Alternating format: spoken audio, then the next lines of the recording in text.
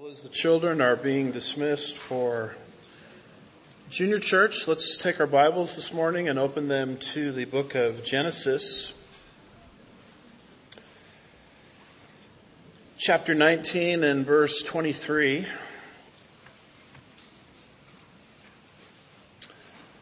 The title of our message this morning is An Important Foundation. And as you're turning there, I'm not sure if this was announced, but for all the females at Sugarland Bible Church, we want to give you this little booklet. The title of it is The Powerful Influence of the Christian Woman by a pastor's wife, Donna Radke. And you can find those as you go out where you pick up your bulletins.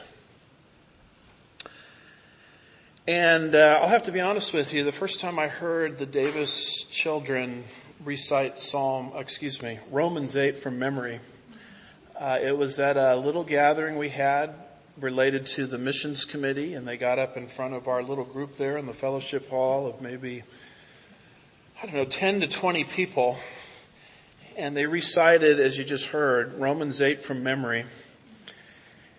And as they were doing that, I just felt really convicted. I mean, I have a PhD in Bible, and I've never done anything like that. And it's interesting, we're living in sort of this age of modern psychology and education where we're told kids can't learn today, kids can't memorize.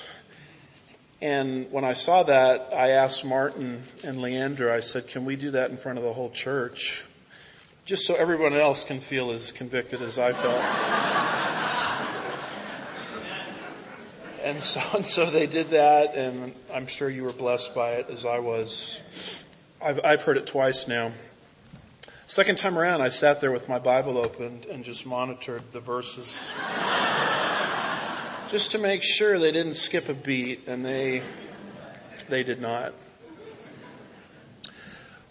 The title of our message this morning is An Important Foundation.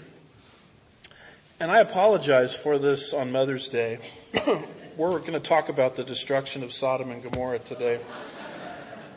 And that's the problem with being a verse-by-verse teacher, is you just have to confront with what is in the passage. So we are in the middle of a study on Genesis verse by verse. We're in the section of the book of Genesis where God is raising up a new nation, the nation of Israel. And his purpose ultimately in raising up the nation of Israel is to export his blessings to planet Earth, not the least of which is the coming Savior, Jesus Christ. And the interesting thing is that when God does a work, he will pick many times a human instrument to accomplish that work through. And that's what makes studying the life of the patriarch Abraham so foundational. God takes this man who essentially was an idolater. God doesn't call the qualified, he qualifies the called. Amen. And he teaches him to walk by faith by giving him promises that later become a covenant. And through this process, God is building this new nation, the nation of Israel. And as Abraham continues to walk with God, he becomes God's friend. And with friendship comes disclosure. And it's in Genesis 18 that God discloses to Abraham, whose name has been changed from Abram to Abraham, meaning the father of many nations, that he is going to destroy the city of Sodom, the city of Gomorrah, and 3 other cities because of their sin. And so now we're in a section of our teaching, Genesis chapter 19, verses 23 through 29, where we see the actual destruction of these 5 cities. In fact, as we'll see today, and as we saw last week, it's actually 4 cities that were destroyed. The 5th one, Zoar, spared because of Lot's intercession at the end of our passage last time. But here's an outline that we're going to look at as we try to work our way through this difficult and somewhat unsettling section of the Bible. You'll notice, first of all, the timing. Notice, if you will, Genesis 19. Notice, if you will, verse 23. The sun had risen over the earth when Lot came to Zoar. Now, you should not develop a sort of Rambo interpretation of God. When God judges, he does so with great patience. Patience will have been exercised. Forbearance will have been exercised long in advance. There is no rush to judgment with God. God doesn't make judgments without having all of the facts. He doesn't make judgments without giving those about to be judged the grace that they need to be spared from this judgment. And we can see this as part of God's character because the discussion of the destruction of Sodom and Gomorrah actually started in Genesis 18, verse 1. There was a visitation by 3 angels to Abraham, Genesis 18, verses 1 through 15. Then a prediction was made, verses 16 through 33. And finally you get to chapter 19 and you have the destruction of Sodom, but not before Lot is taken out of harm's way. And when you study Genesis 19 and you look at verses 1 through 11 and you see what that wicked culture was doing, you have a glimpse as to why God was making this determination to destroy these cities. But you should not conclude, because the destruction of God ultimately comes, that it somehow came with hastiness. That's contrary to God's nature. 2 Peter chapter 3 verse 9 clears this up, and it says, "The Lord is not slow about his promise, as some count slowness, but is patient towards you, not wishing for any to perish, but for all to come to repentance." What would warm the heart of God is for the entire human race to come to repentance. In other words, change their mind about Jesus and place their faith in Jesus for their salvation, and judgment would be spared of the whole human race. That's what God wants. Very sadly, that's not what's going to happen.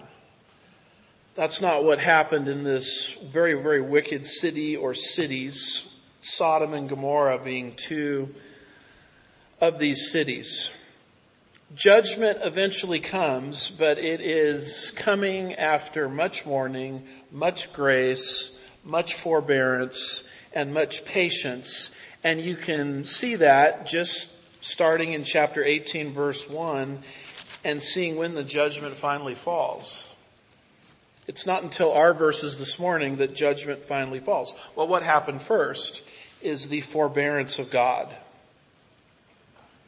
This world, just like Sodom and Gomorrah, is going to be judged. That's what the Bible teaches. And the reason it hasn't happened already is God is patiently waiting.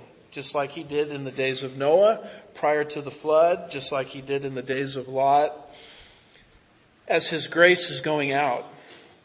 But you should not mistake the grace of God for the fact that judgment will never come. That's the error of human thinking.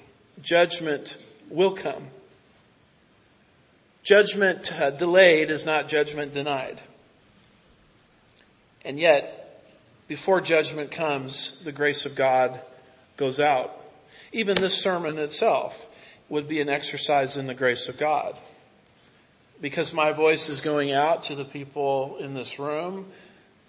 Our voice is going out to anybody that might be watching this on social media or online, even after the fact.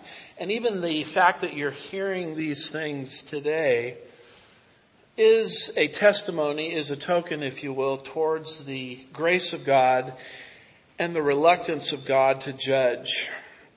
But you look there at verse 23 and it said the sun had risen over the earth. So the night is over. And for Lot, it had been a long night. Lot had been trying to convince his own family that this day would come, and he was trying to get them to get out of the city. And Lot was a man that was not taken seriously because of his carnality. And what we learn here is only there were of 10 in his family, only 4 survivors. And then his own wife is going to look back, and you have already seen what's going to happen to her. So it's been a difficult night. It's been a night of trying to persuade people that judgment is coming. And yet now the sun is up. The sun had risen over the earth, and judgment day has finally arrived. Second part of verse 23, it says, when Lot came to Zoar. And to get the background on that, we just have to reflect back to what we studied last week in the prior verses.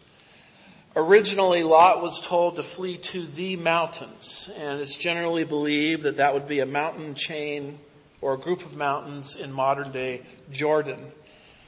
And Lot basically said to the angels that came to destroy the city, I can't go to the mountains because what's going to happen to me there? Let me flee to this little city named Zoar, and let me find refuge there.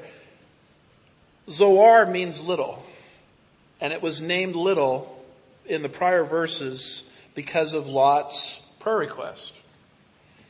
And that particular city was one of the 5 marked to destruction. For destruction. God, in his providence, spared that city, honored Lot's request, and he fled to Zoar. But the remaining 4 cities are still marked for destruction. And then you come to verses 24 and 25, and you see the actual overthrow of these cities by divine judgment. Notice what it says in verse 24. Then the Lord rained on Sodom and Gomorrah brimstone and fire from the Lord out of heaven. You'll notice, first of all, the means of the overthrow, what God used, verse 24. And then the result of the overthrow, verse 25. What did God use? He used fire and brimstone. In fact, to my knowledge, this is the first reference to the Hebrew word fire found anywhere in the book of Genesis up to this point in time. Charles Ryrie in the Ryrie Study Bible says of this verse, chapter 19, verse 24, brimstone and fire. He says deposits of sulfur, brimstone, and asphalt had been found in this very area. People say possibly an earthquake occurred. And lightning ignited the gases that were released, causing a rain of fire and smoke. It is interesting that even the ground itself in that part of the Dead Sea area where this judgment happened testifies to what God did here. And this is the kind of thing that you find in the Bible. Archaeology is a very interesting science, and when rightly interpreted, it always presents a credible scenario through which biblical events could occur and in fact did occur. Now, there's something very interesting here in verse 24. You might notice the word Jehovah is used twice. It says, then the Lord, that's Jehovah, rained on Sodom and Gomorrah brimstone and fire from the Lord, Jehovah, repeated out of heaven. This could very well be an early reference to the triunity of the Godhead. Arnold Fruchtenbaum of this verse says there are 2 Jehovahs in this passage. A Jehovah on earth and a Jehovah in heaven, showing plurality in the Godhead. The first Jehovah on earth rained down judgment from the second Jehovah in heaven. And what's interesting is even the ancient rabbis recognized this, but didn't want to deal with what the text says. Fruchtenbaum says even the ancient rabbis recognized that there seemed to be 2 Jehovahs, and they had to find a way around it. Some rabbis testified to the first Jehovah as Gabriel, the second as Jehovah God. Other rabbis tried to simplify it further by claiming it represented God in his heavenly court.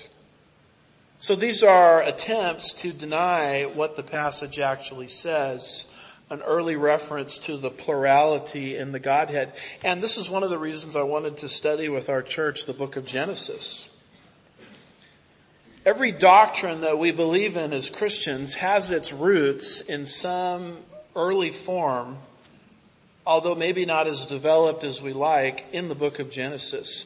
The plurality of the Godhead. One God, monotheism, yet that one God has expressed himself through three separate personages. God the Father, God the Son, God the Holy Spirit. The Son is unique in his sonness, but he shares in full essence of deity with the other members of the Godhead. The Holy Spirit is unique in his spiritness, but he shares in the full deity with the other members of the Godhead, etc. It's the mystery of the Trinity, the triunity of God. In fact, the Trinity shows up, I believe, as early as Genesis 1 verse 26, when God says, "Let us make man in our image according to our likeness." Who's the us? A lot of people say, well, God is talking to the angels there. No, that doesn't work. As my professor, Dr. Toussaint, used to say, that dog won't hunt. Because angels don't bear God's image. It's obviously a conversation within the plurality of the Godhead, an early sort of revelation in incipient form of the triunity of God. Down in Genesis chapter 3 verse 22, after man fell, it says, "Then the Lord God said, Behold, the man has become like one of us, knowing good and evil." Who would the us be? The plurality of the Godhead. Genesis 11 verse 7, the famous historical account of the Tower of Babel. It says, Genesis 11 verse 7, "Come, let us go down and confuse their language." And then there's that great passage in the book of Isaiah, chapter 6 and verse 8, where Isaiah is called into the ministry. And as Isaiah is called into the ministry, it says there in Isaiah 6 verse 8, "Then I heard the voice of the Lord saying, Whom shall I send? Who will go for us?" Then Isaiah said, "Here I am, send me."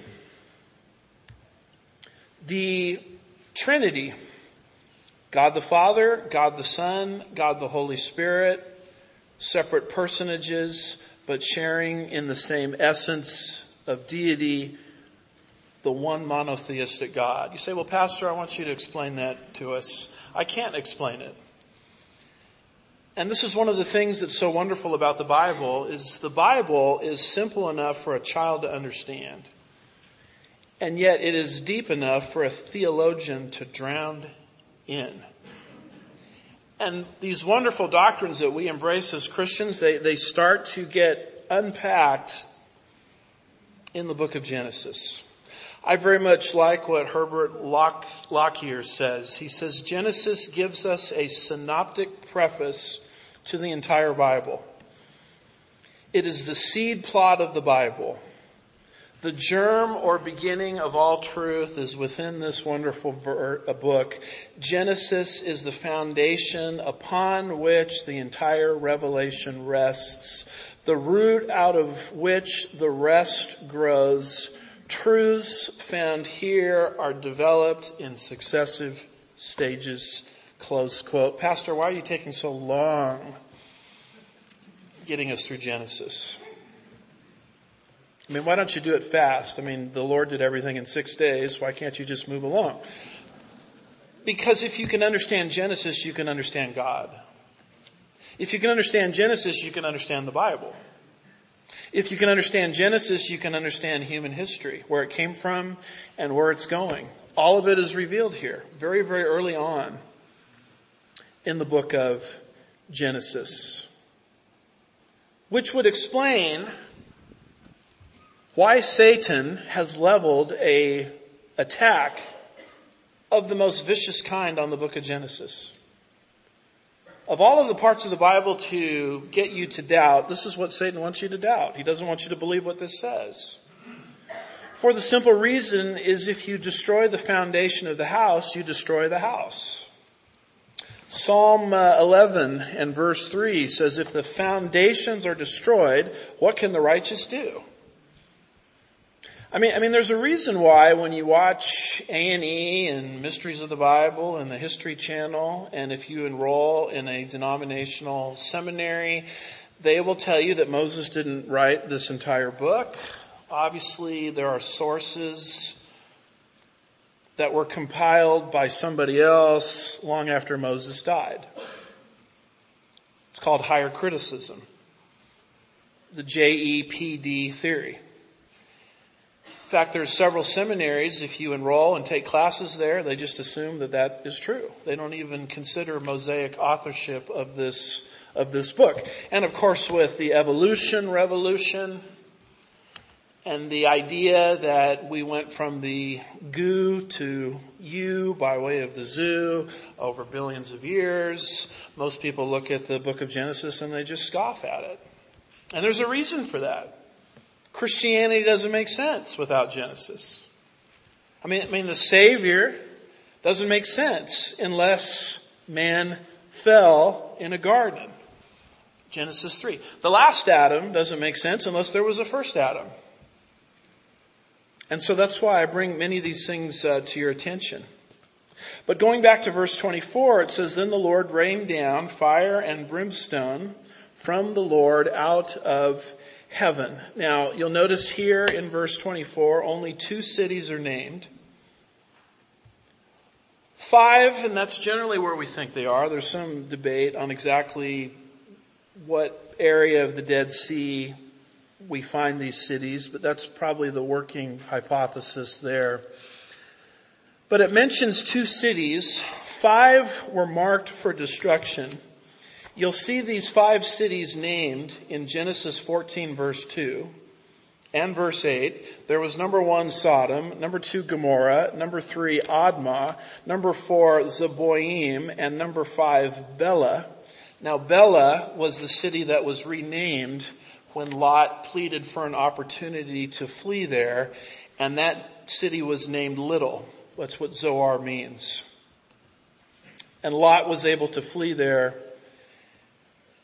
and escape. So there's a sign, even as judgment was getting ready to fall, of the grace of God. Over in Deuteronomy 29 verse 23, looking back at all of these things, it only mentions 4 cities that were destroyed. Sodom, Gomorrah, Admah, and Zeboim. Why does it only mention 4? Because Zoar, as we saw last week, was spared.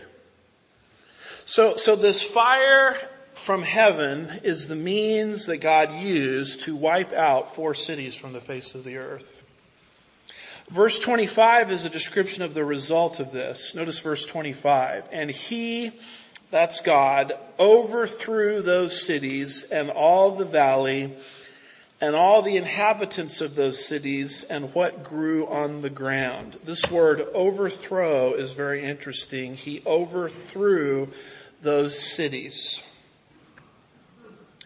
Arnold Fruchtenbaum says, in addition, indeed, the term overthrow became a technical term for the destruction of the cities of Sodom and Gomorrah. Now, a technical word is a word in Greek that always means the same thing.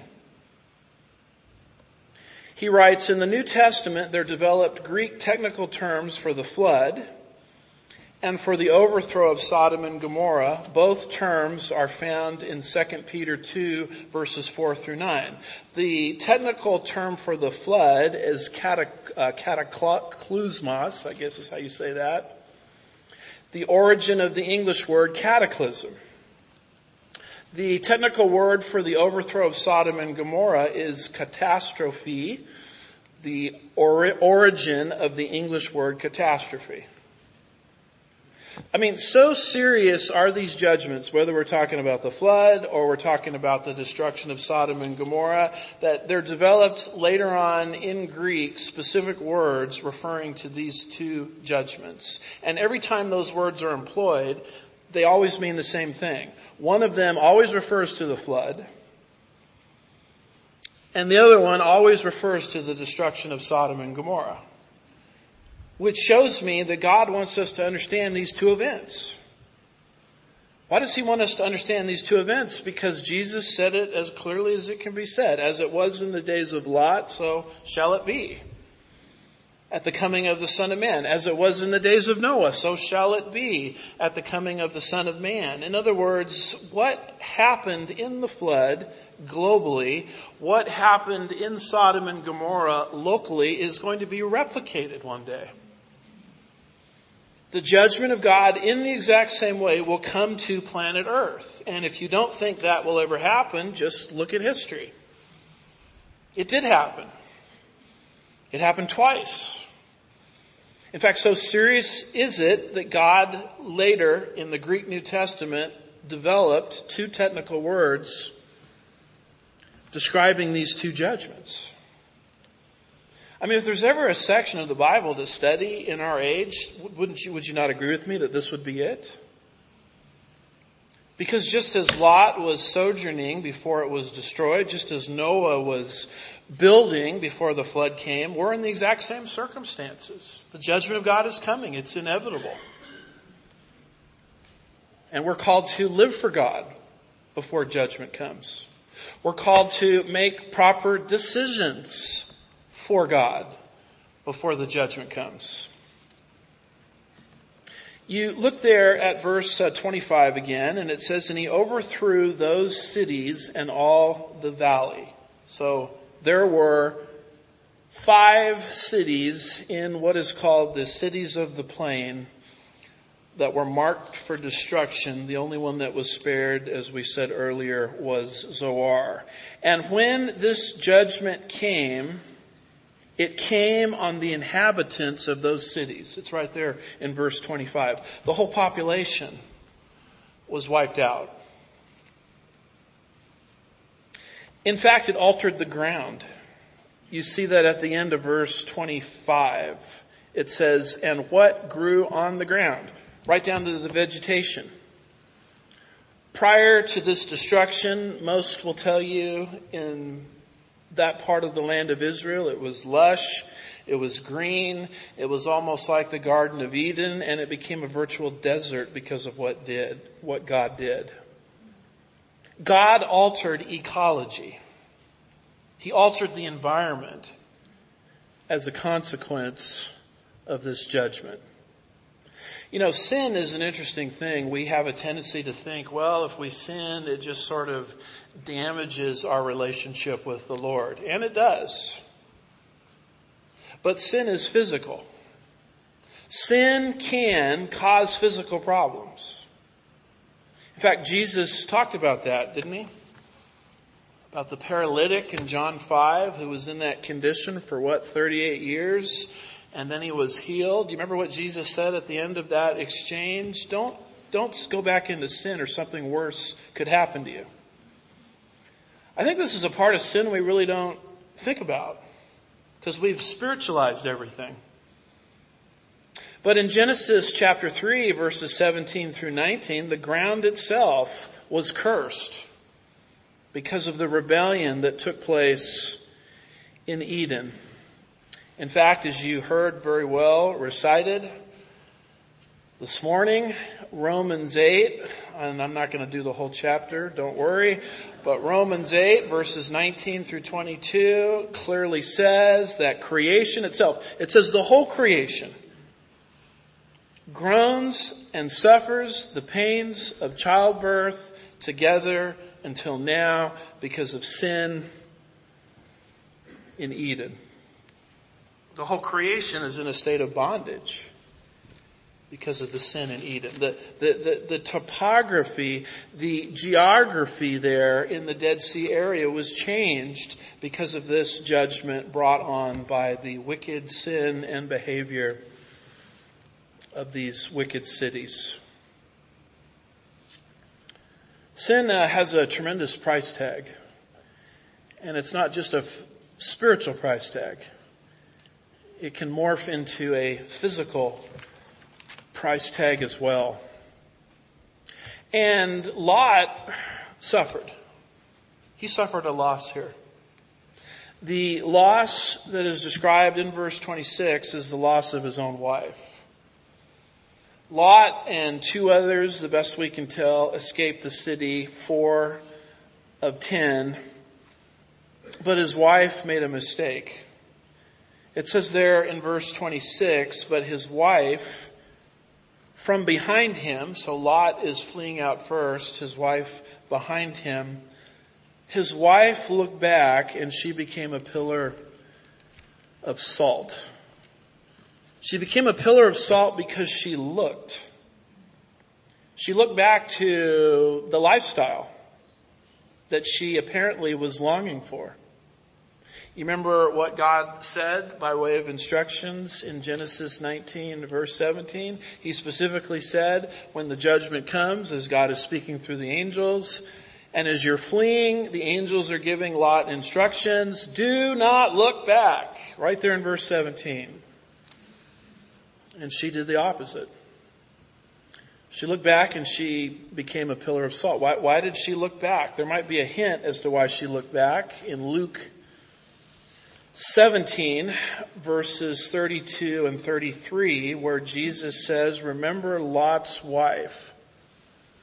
Whoever seeks to keep his life will lose it, and whoever loses his life will preserve it. She wanted to hang on to her life. She wanted to hang on to the values that she had grown accustomed to and apparently enjoyed. She just looked back and she became a pillar of salt. Charles Ryrie puts it this way, Lot's wife, who was trailing behind him with her heart still in Sodom, looked back and died. And possibly was enveloped by blowing salt, which formed a pillar around her body. The event was used by Jesus as a warning to others not to look back. You can take someone out of Sodom, but you can't necessarily take Sodom out of the person. Of course, the nation of Israel is really going to struggle with this because God took them out of Egypt. That was the easy part. The hard part was taking Egypt out of them once they got out, because they kept wanting to return. And this is the walk that we're in called progressive sanctification, where the Lord is saying, don't look back to where you came from. Walk in newness of life, because if you look back, there are consequences. The consequences can be very real. And this idea of looking has always been interesting to me, the emphasis that the Bible places on what we look at, what we meditate on. The book of Joshua, chapter 1 and verse 8 says, but the book of the law shall not depart from your mouth, but you shall meditate on it day and night. Psalm 1 and verse 2 of the man who is blessed says, but his delight is in the law of the Lord, and in his law he meditates on it day and night. The Bible has a lot to say about things that we allow into the arena of the mind. Colossians chapter 3 and verse 2 says, set your mind on the things above, not on the things of the earth. Philippians chapter 4 and verse 8 says, finally, brethren, whatever is true, whatever is honorable, whatever is right, whatever is pure, whatever is lovely, whatever is of good report or repute, if there is any excellence and if anything worthy of praise, dwell on these things. Lots of warnings in the Bible against worldliness. 1 John 2 verses 15 through 17 says, do not love the world nor the things in the world. If anyone loves the world, the love of the Father is not in him. For all that is in the world, the lust of the flesh, the lust of the eyes, and the boastful pride of life is not from the Father, but is from the world. The world is passing away, and also its lusts. But the one who does the will of God continues to live forever. You know, it's interesting, I've used this example before, but the 9/11 hijackers did not have to get control of every square inch of those airplanes. The only thing they needed to control was the cockpit or the place where the pilots sit. Which I think, when you look at the size of an airplane, it's a very small part of it.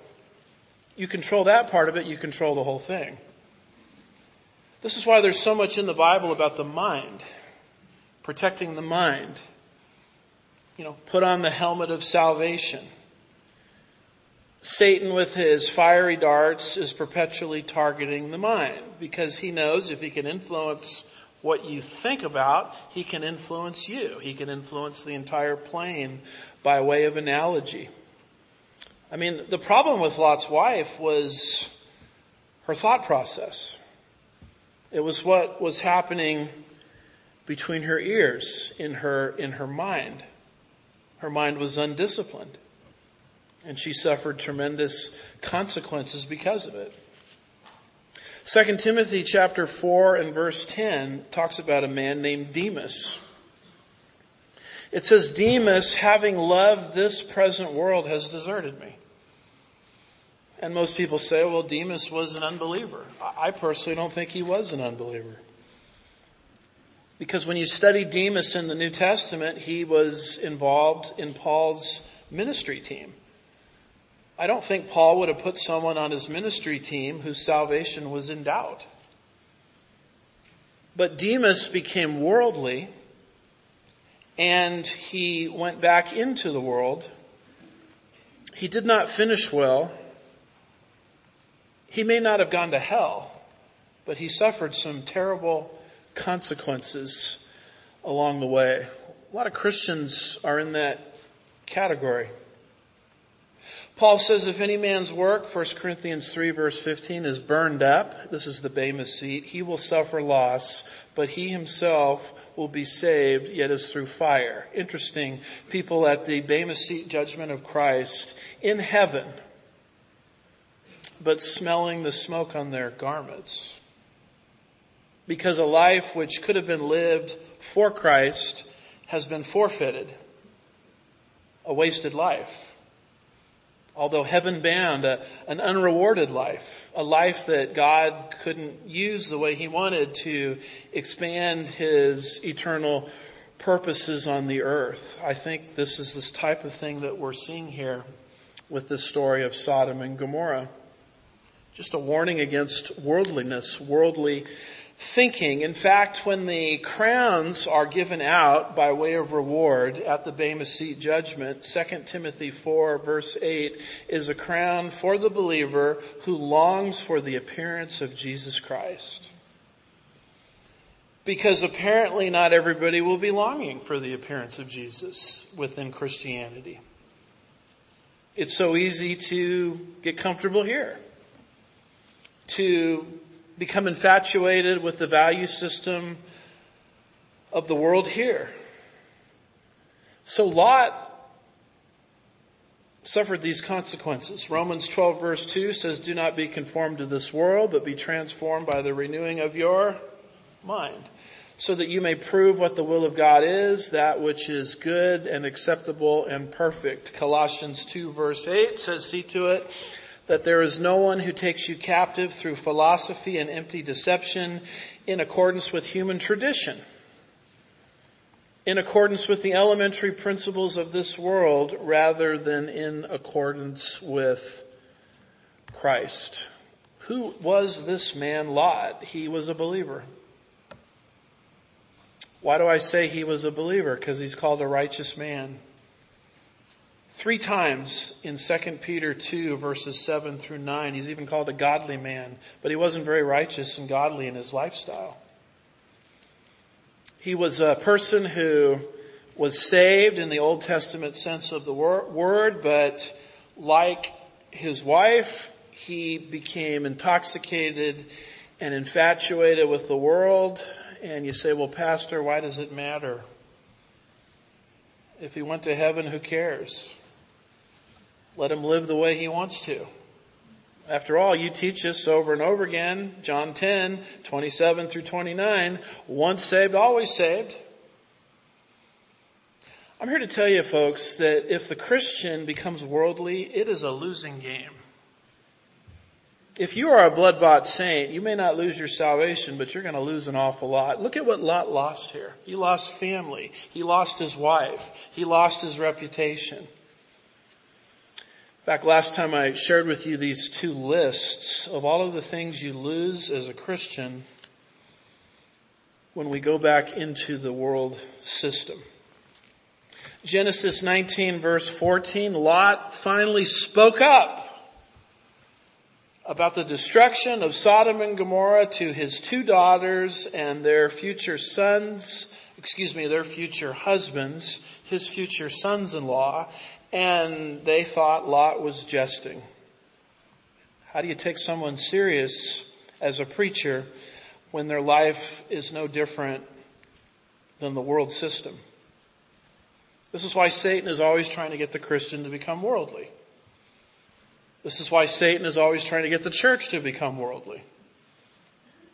When the Christian becomes worldly and the church becomes worldly, it loses its power to speak to the world that's doomed to destruction. Why should we listen to you? You're just like the rest of us.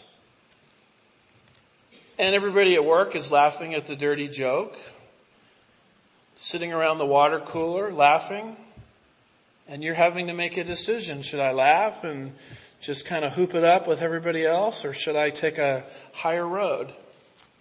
And you might think a choice like that really has no bearing on anything because you're going to heaven. Why does it matter? It has a lot to do with your ability to minister to the people in that workplace. I mean, you laugh at that joke, and then when it comes an opportunity to share the gospel with them, what kind of message are you sending? You're talking about the power of Jesus, and your value system by way of humor is just as worldly as the world is. This is the circumstance that Lot was in. And so you see here this man Lot and his loss. In this case, it was his own wife and other family members that we read about earlier. Now, you come to verses 27 and 28, and Abraham, who hasn't been prominent in this chapter, re-enters the story. We see what Abraham did, verse 27, and then we see what Abraham saw, verse 28. Notice, if you will, Genesis 19, verse 27. Now, Abraham arose early in the morning and went to the place where he stood before the Lord. Abraham re-enters the story, and he goes back to the same geographical place where he had interceded for these 5 cities. Over in Genesis chapter 18, verse 22, it tells us where Abraham was standing when he interceded. It says, "Then the men turned away from there and went towards Sodom, while Abraham was still standing before the Lord." Now, Abraham the next day goes back to the exact same place. He's meeting with God. It's interesting that when he meets with God, he goes back to the place where he met God before. And there's something to the discipline of meeting with the Lord as a Christian in the same place every day. It could be any place. It could be your drive into work. It could be your time on the exercise cycle. It could be in your office. It could be in your closet. Be anywhere. But it's a place where you go. A place of privacy between you and the Lord. Where you know that you have communicated with the Lord in that place. And the Lord, by the Spirit, through His Word, has communicated to you in that place. And there's something to that of going back to that place. I'm not saying how long it should be. But it should be some sort of ritual that you're involved in where you're meeting the Lord every day. Lord, here I am. I sure need your grace today. There's a lot in front of me today, Lord. I can't pull it off in my own strength. Can you help me? And you're meeting with the Lord and you're doing business with the Lord and you're doing it by way of discipline and regularity, and in your life it may be beneficial to find that place where you meet God. That's what Abraham was doing. He had interceded for this wicked civilization fostered by these 5 cities, and he goes back to the same place and he wants to know what happened. Did God answer my prayer request, or did He not answer my prayer request? And then you look at verse 28 as Abraham is in that special place, and this is what he saw. Verse 28, and he looked toward Sodom and Gomorrah and toward all the land of the valley, and he saw, and behold, the smoke of the land ascended like the smoke of a furnace. He just saw smoke arising where Sodom and Gomorrah once was. Now, here's something that's very interesting in terms of tying this into the future. And that's why I entitled this message An Important Foundation. In other words, if you can understand the destruction of Sodom and Gomorrah and the cataclysm, you can understand the blueprint for God's future destruction. Because Babylon is going to be destroyed the exact same way. The city of Babylon, as we talked about in our series on Revelation, will be rebuilt. It will come back to life. It will be the headquarters of the Antichrist. And when God destroys it, not if, when He destroys it, the destruction of future Babylon is analogized to the destruction of Sodom and Gomorrah. Isaiah chapter 13 and verse 19 of this future destruction of Babylon says, and Babylon, the beauty of the kingdoms, the glory of the Chaldeans' pride, will be as when God overthrew Sodom and Gomorrah. If you want to understand the future, you have to understand the past, in other words. Jeremiah says the exact same thing in his prophecies related to the destruction of Babylon. Jeremiah chapter 50 and verse 40 says, as when God overthrew Sodom and Gomorrah with its neighbors, declares the Lord. No man will live there, nor will any man reside in it. And even the smoke itself that Abraham sees arising from these cities is exactly how Babylon's destruction is described in the book of Revelation. Revelation chapter 19 verses 2 and 3 of Babylon's destruction says, because his judgments are true and righteous, for he has judged the great harlot who was corrupting the earth with her immorality, and he has avenged the blood of his bondservants on her. And a second time they said, hallelujah, her smoke rises up forever and ever. That's what Abraham saw when he went back to that special place where he had met God, and he saw the destruction of this city or cities. I'm telling you folks, the future is not complicated to figure out if you understand the past.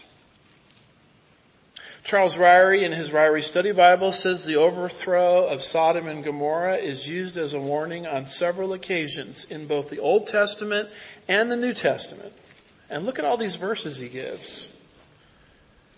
Deuteronomy 29, Isaiah 1, Jeremiah 49, Amos 4.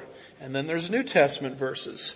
Matthew 10, Matthew 11, Romans 9, 2 Peter 2, Jude 7, Revelation 11.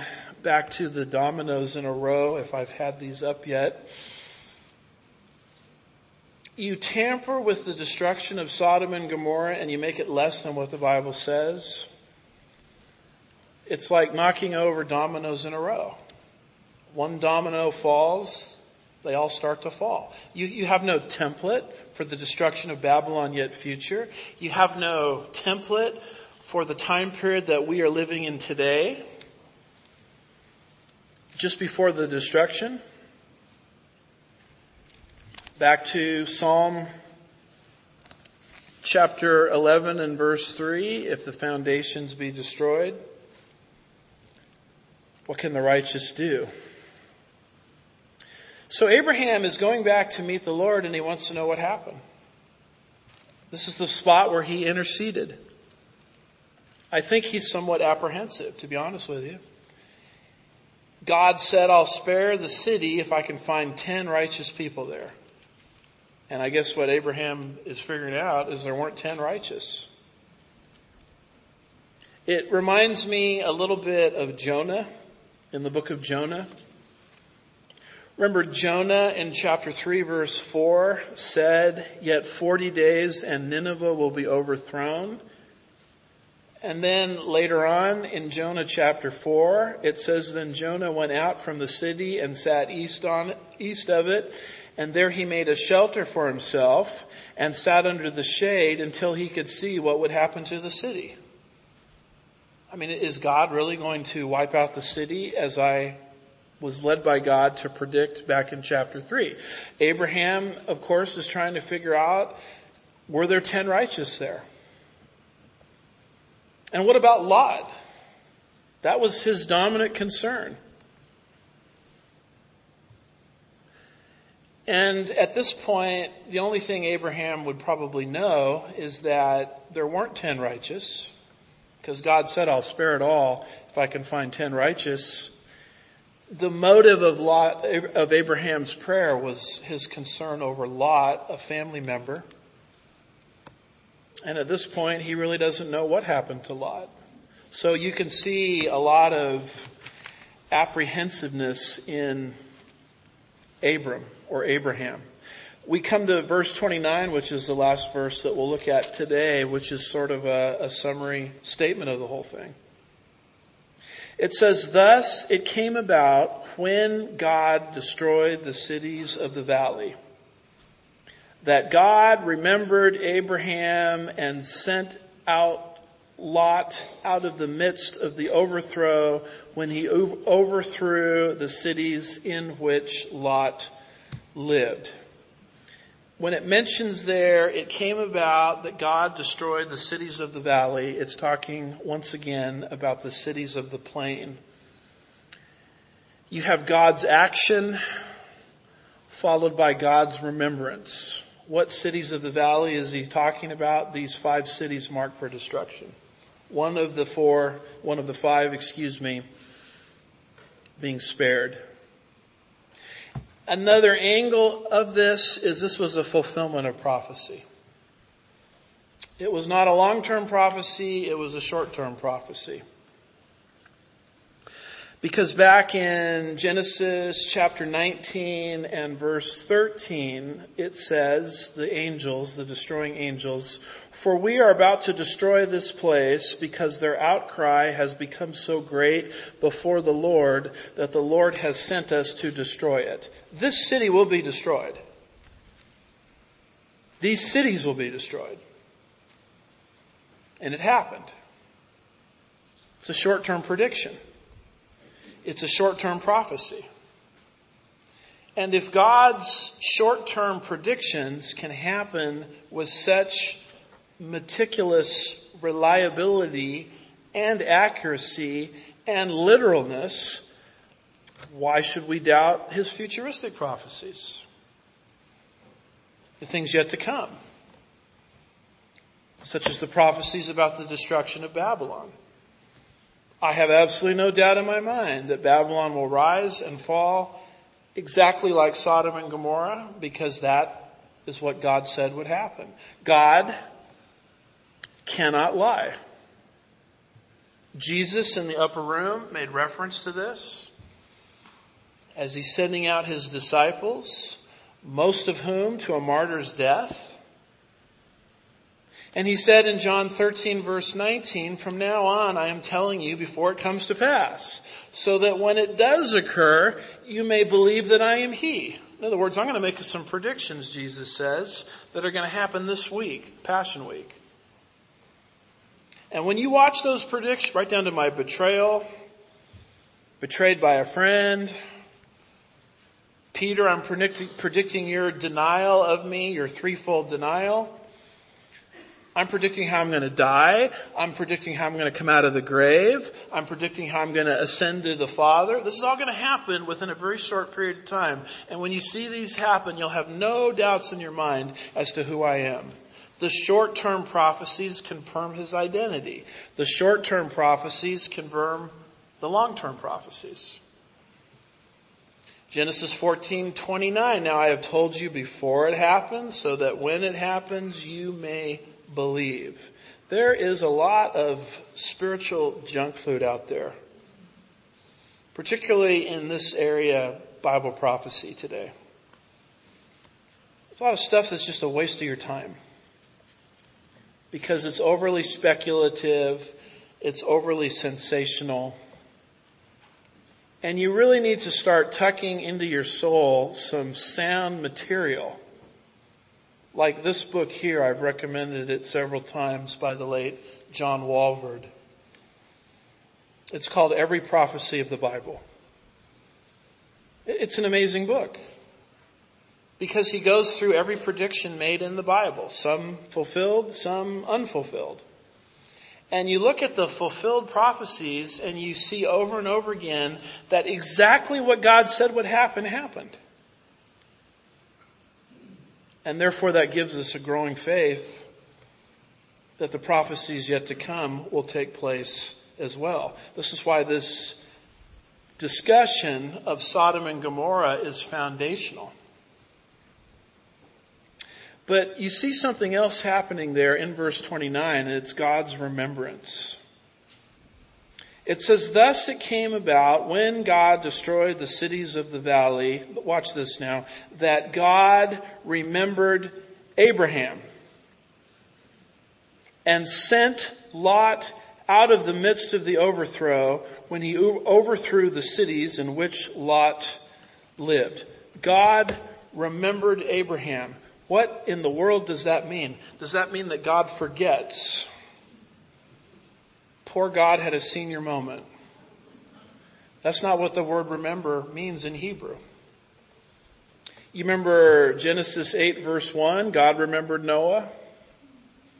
It's not like, oh no, where did Noah go? I forgot. Like losing your car keys or something. Arnold Fruchtenbaum says the word remember does not mean remember in the sense that God temporarily forgot about the ark and its inhabitants. Rather, it means remembering in the sense of movement toward the object. For example, in Genesis 19 verse 29, the verse we're looking at here, God remembered Abraham with a view to saving Lot. In Exodus 2:24, God remembered his covenant with the patriarchs with a view towards rescuing Israel. In Jeremiah 2 verse 2, God remembered Israel with a view toward her restoration. In Jeremiah 31 verse 20, God remembered Ephraim with a view towards extending mercy to him. In Luke 1 verses 54 and 55, God remembered Israel with a view towards sending the Messiah to Israel. Furthermore, the sense was that God was remembering a covenant, although in this case the covenant itself had not been made. He said earlier in chapter 6 that he would establish his covenant with Noah. Furthermore, in chapter 7 verse 4, God remembered the rain would only last for 40 days. All these usages fit the word remember. God's action is described. God remembered Abraham. Once again, the word remember does not mean that God forgot. Rather, it means in the sense of taking action on behalf of. Therefore, God remembered Abraham. He remembered the Abrahamic covenant. He remembered Abraham's real concern for Lot. So when it says God remembered Abraham, it's not somehow saying God had a senior moment. What it's saying is God made a promise. And now is the time in history to take action towards that promise. That's what remembrance means. God had promised or said something to Abraham, and now was the opportunity and time in history for God to take action consistent with that promise. And so, what did God do here? He honored Abraham's request. Because when Abraham prayed back in Genesis 18, he said, Lord, will you destroy the city or cities if you can find 10 righteous people there?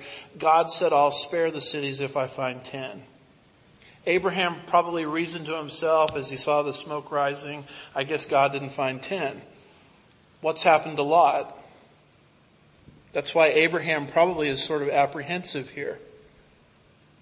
But the truth of the matter is God saw the intent behind Abraham's prayer. Abraham, as we discussed, intentionally stopped at 10 because those were the members of Lot's household.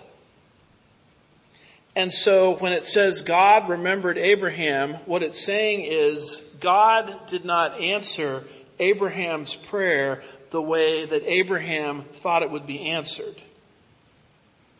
But he honored the desire behind the prayer request. The desire which God could see as God looks through omniscience at Abraham's heart, God could see what Abraham was interested in, the preservation of Lot. God did not spare the city, but he got Abraham out before destruction happened. It's a very interesting and different way of looking at prayer. Dr. Fruchtenbaum says sometimes God will not respond positively to specific prayer requests, but he will respond to the desire behind those prayer requests. I mean, he didn't get the prayer answered the way he wanted it answered. But God saw the desire behind the prayer request and he honored that. He remembered that. And he said, now is the time to put the forces into motion by which that desire will be honored. You know, I've prayed for many things to happen. Some of them have happened exactly like I prayed. Some of them haven't. But in hindsight, I can tell you from personal experience that while many times God may not answer the prayer request exactly like I wanted, he honors the desire. If the desire is right. And the desire is pure. We very sadly underestimate the power of prayer. Lot is the man that was rescued 3 times. He was rescued in Genesis 14. He was rescued again by the angels from the wicked crowd in Genesis 19. And now here's a 3rd time this man is being rescued. He was taken out of Sodom before destruction fell. And why was he rescued this 3rd time the way he was? Because God remembered Abraham's desire. He never forgot his desire, but he says, I know the desire, and now I'll move my hand in history consistent with that desire. James chapter 5 and verse 16 says, the effective prayer of a righteous man can availeth much. Do you believe that? I mean, if we believe that, why are we so prayerless about so many circumstances? I think we sometimes get discouraged that God doesn't move exactly like we would like. And He may not. But I think this is true also. If the desire is right, He'll honor that desire. How it's answered is sort of up to Him. But prayer changes things. Prayer alters things. And so that ends the description biblically of the destruction of Sodom and Gomorrah. Genesis 19 verses 23 through 29. And the next time we reconvene, we'll sort of learn something about Lot that was also true of Lot's wife. Getting Lot out of Sodom is easier than getting Sodom out of Lot, because he will continue a godless lifestyle involving his two daughters, verses 30 through 38, and that will have tremendous consequences, because from those unholy unions will come the Ammonites and the Moabites, which plagued national Israel throughout her history. And so we'll take a look at that next time. But it is interesting that when judgment comes, God remembers. He can remember His promises. As judgment comes to this earth, which it will, God will look at you as a blood-bought saint and remember His promises. Not that He forgot His promises, but He will take action consistent with what the original promise was. And here's the promise. If you're a believer in the Lord Jesus Christ, then you are spared from the wrath to come. 1 Thessalonians 1 verse 10 says that. As does 1 Thessalonians 5 verse 9. As does Romans 5 verse 9. As does Romans 8 verse 1. The very first verse that they recited this morning. For there is no condemnation for those that are in Christ Jesus. When the wrath of God comes, God remembers you. And remembers that Jesus bore the wrath of the Father in our place. And you're covered by the blood of the Lamb. And as His wrath comes, you're spared from experiencing that wrath in any form or substance. And how do you receive this promise? There's only one way to receive it. It's by grace, which means unmerited favor. Meaning you have to receive this as a gift or you can't receive it. And how do you receive a gift from God? Romans 4 verse 5 says there's only one way to receive a gift from God, and it's by faith. At some point, the Spirit convicts a human being of their need to receive this free gift, and then the lost sinner, through volition, as they come under the convicting ministry of the Holy Spirit, places their trust exclusively in the man Jesus Christ for their eternity, for their salvation, for the safekeeping of their soul. For me, it happened when I was 16. I remember coming under the conviction of God, hearing the gospel, and placing my faith exclusively in Jesus Christ. And it can happen for anybody right now that's hearing this message in the building, online, archive after the fact, coming under the conviction of the Spirit who convicts the world of sin, righteousness, and judgment. Sin because they do not believe, righteousness because they don't have it, and judgment because it's coming.